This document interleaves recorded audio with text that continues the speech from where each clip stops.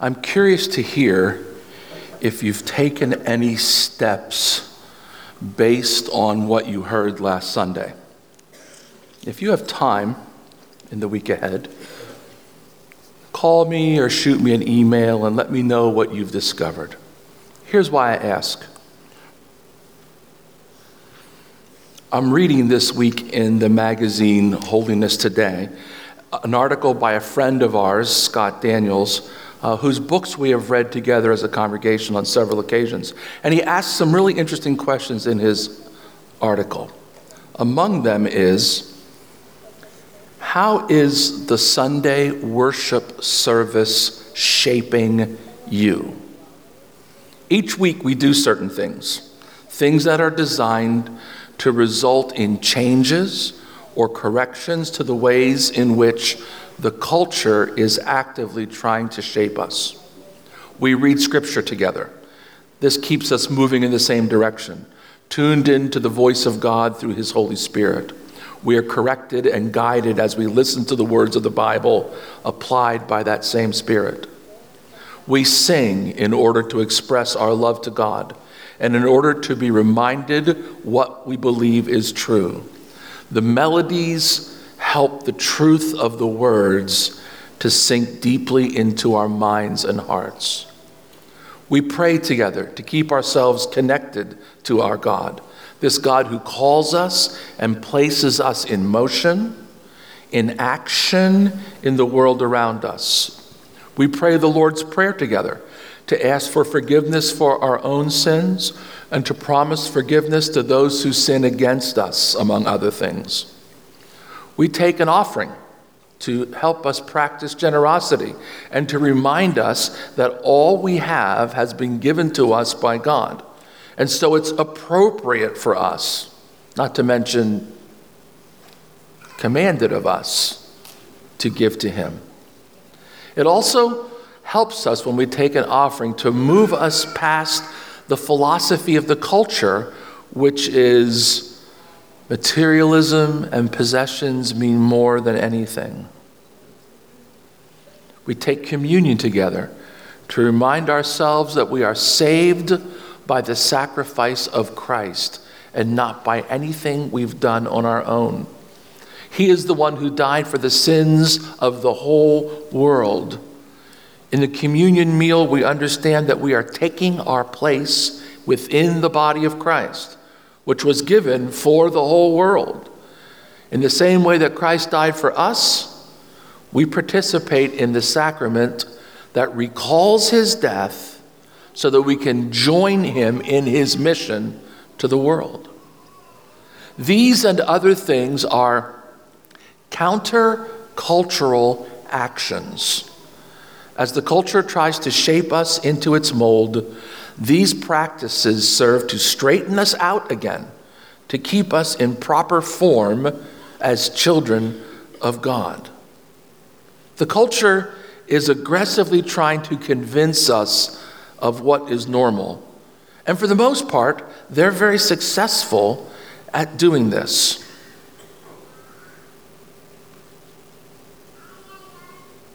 I'm wondering why it's really important for me to have a shampoo that has a manly scent to it. I mean, I just can't use any shampoo. I can't use just any soap. I can't use just any body wash. I really must have a shampoo that has a manly scent to it. And what is a manly scent?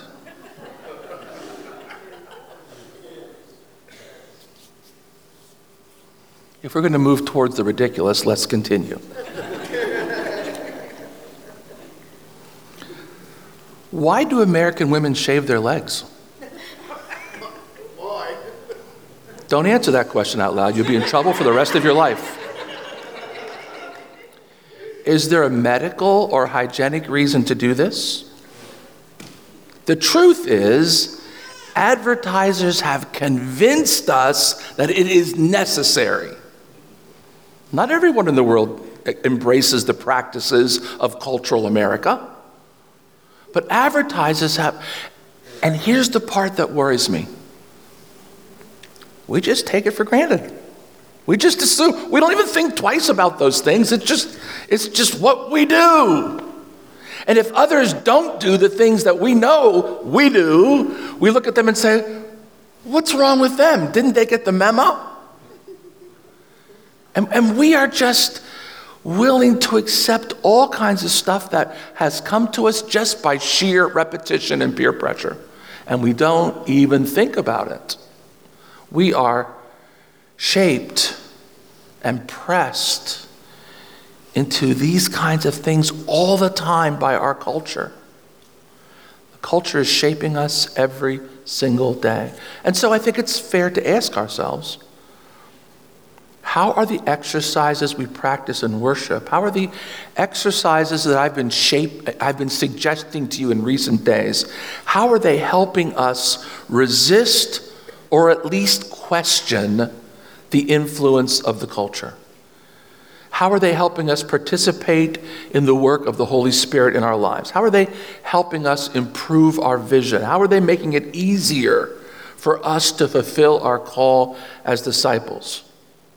This passage came to my mind this week as I was thinking about these things. This is James 1:22. Do not merely listen to the word and so deceive yourself. Do what it says. Anyone who listens to the word but does not do what it says is like someone who looks at his face in a mirror and after looking at himself goes away and immediately forgets what he looks like. But whoever looks intently into the perfect law that gives freedom and continues in it, not forgetting what they've heard, but doing it, they will be blessed in what they do. On an Independence Day weekend, we think about freedom. But I need to tell you, freedom is found in one place, and that is in Jesus Christ. He is the one who sets us free.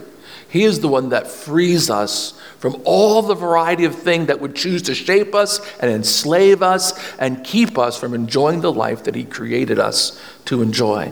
And so I wonder, are you applying the lessons of Scripture, of worship, of discipleship, and of prayer to your life? Are you in any danger of being accused of being a mirror gazer and then a forgetter? In recent days, the messages have had a very simple trajectory. I've been trying to say the same thing, say it loud, and say it often. God is doing a new thing. Isaiah 43, forget the former things, do not dwell on the past. See, I am doing a new thing. Now it springs up. Do you not perceive it? I am making a way in the wilderness and streams in the wasteland. We're instructed to look to the future, to start from where we are today and move to where God would like to take us. Like Caleb of the Old Testament, we need to make sure our evaluation of what is possible in the future is based on the character and promises of God, not on the circumstances that we can humanly see around us. If we can only imagine what we can see around us, then we can only accomplish what humans can do. But if we want a divine and supernatural future, it will be because we rest on the promise of God, we lift our eyes to him, and we look to him for the new thing that he wants to do, which we anticipate will be more than we can ask or imagine. We trust him to bring that. This new thing relies on faith in God. Last week, we talked a bit about finding the healing necessary so that we can be in a place of being able to look to God.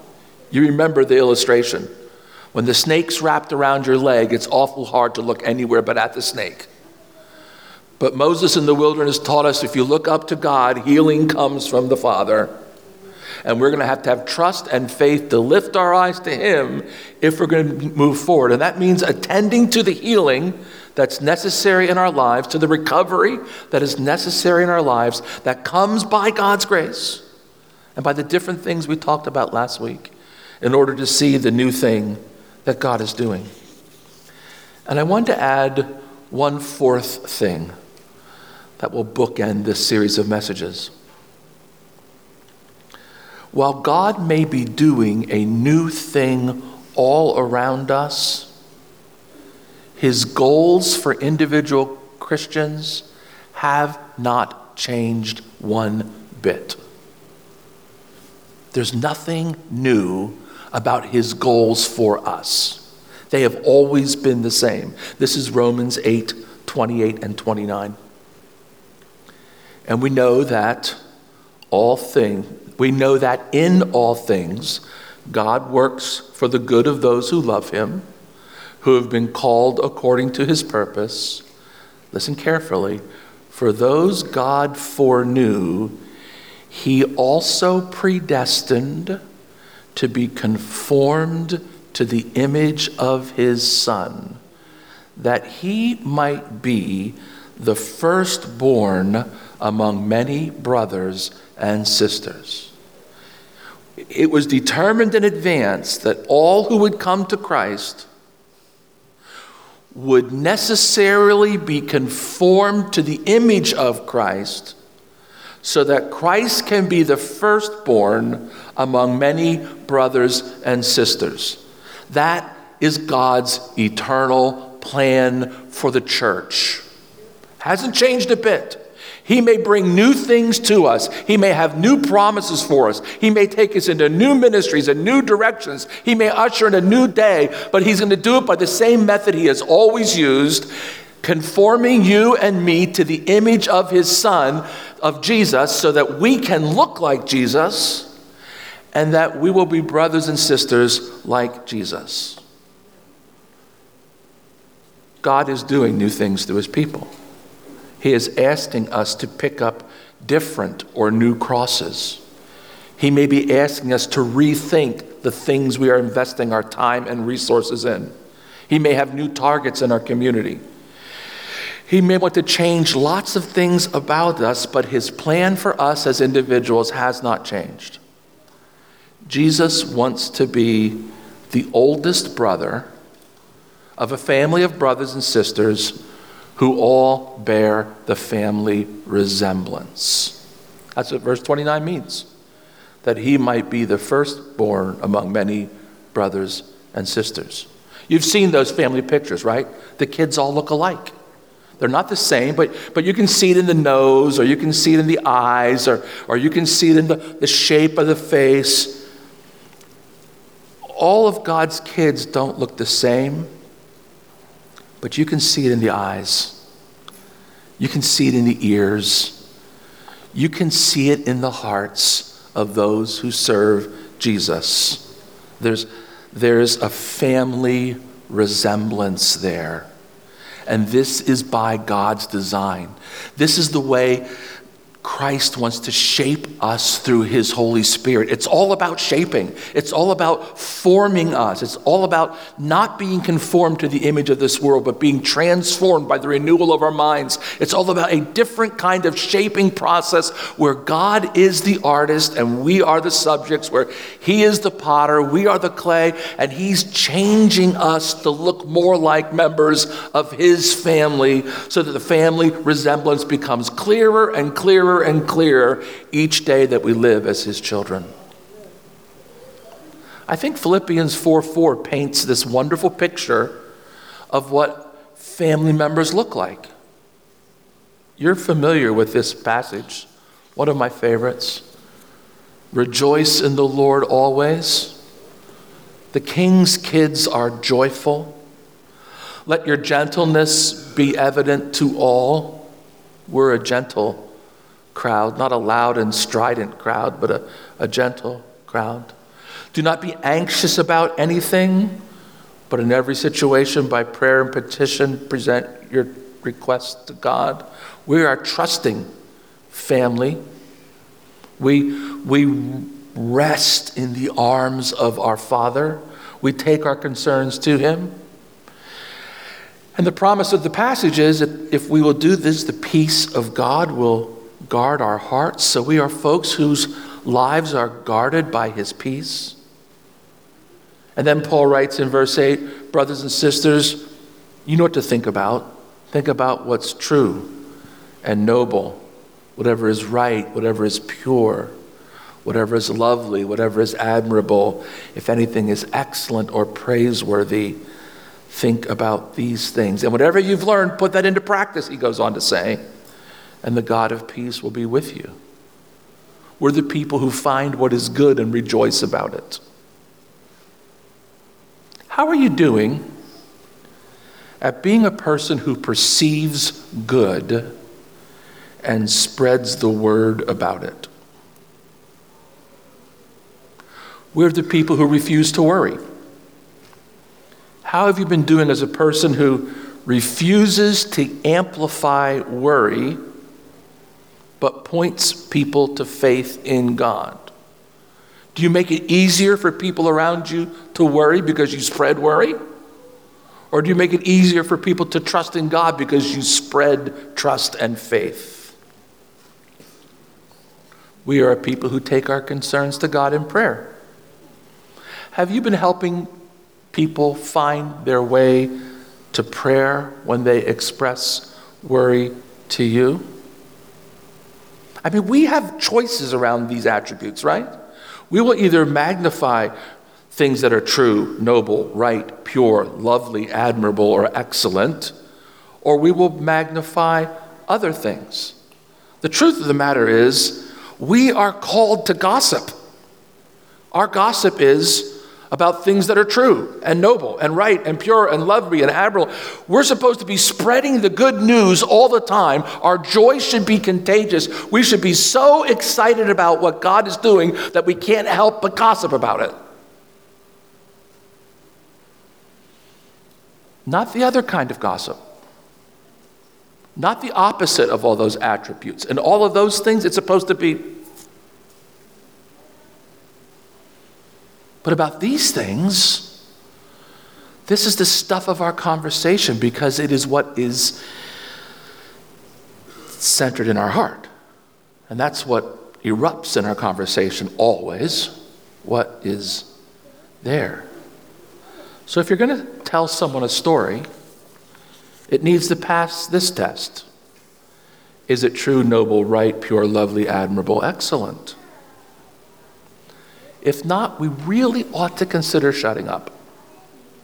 That's what Paul is saying. Because otherwise, we would be out of character with the family image. People would look at that photo and say, he was not having a good day, was he? That kid doesn't look like he fits in that family. There's an inconsistency there. Because it's our goal to cooperate with the intentions of the Holy Spirit as he shapes us. That's why sometimes we have to say we're sorry. We messed up. We say, forgive me. I realize after I said that, Lord, I shouldn't have said that. And the minute you realize that, it's the Holy Spirit's putting that realization in your head, right? Because he's the one who's doing the shaping. And when the Holy Spirit says something to us, our natural response is always, yes, you're right. Because he always is and we never are in those conversations. And so we say yes, and we take care of it. That's part of the grace of our loving Father. He cares about the family image. He cares about the fact that we have the opportunity to reflect his glory. And if we will humble ourselves before him, if we will apologize when we don't get it right, and we will invite him to continue this shaping process in us, he will transform us. And we will be different. God is doing a new thing.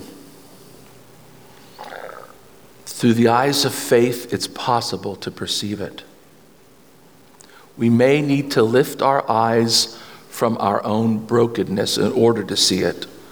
And that may take some help from others. And while God is bringing the new thing, alongside of that, he will still be working on us, shaping us, so that we can look more and more like him. That goal of his never changes. One of the reasons I love the song that we often sing at the end of services, Let It Be Said of Us, is it gives us a target It gives us a display of what the picture ought to look like. It reminds us through its words of who we ought to be. And we're going to sing that song again in closing. And I would encourage you to consider these words again this week and to ask the Holy Spirit,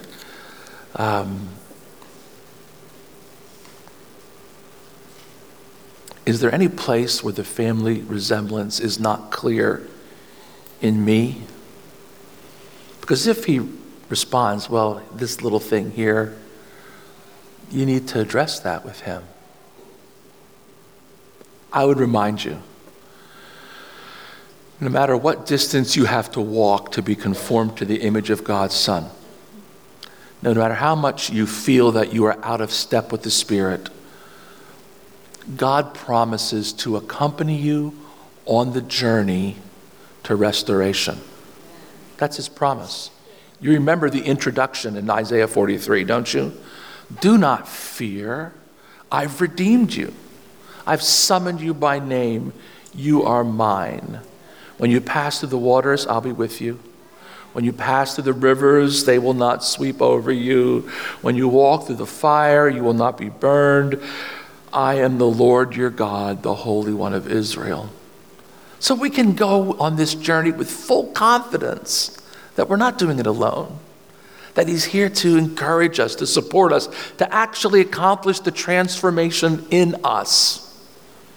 If we will just listen, cooperate with his grace, look in the mirror, remember what we saw, and act on it, and he will bring new life and a new day to us. Let's pray together. Lord Jesus,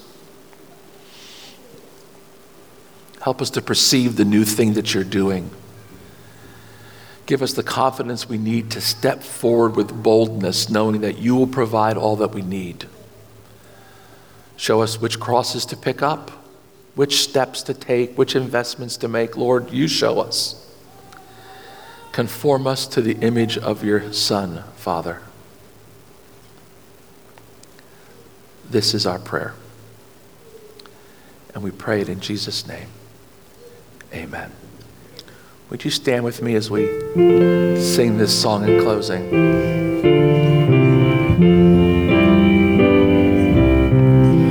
Let it be said of us that the Lord was our passion, that with gladness we bore every cross we were given, that we fought the good fight, that we finished the course, knowing within us the power of the risen Lord.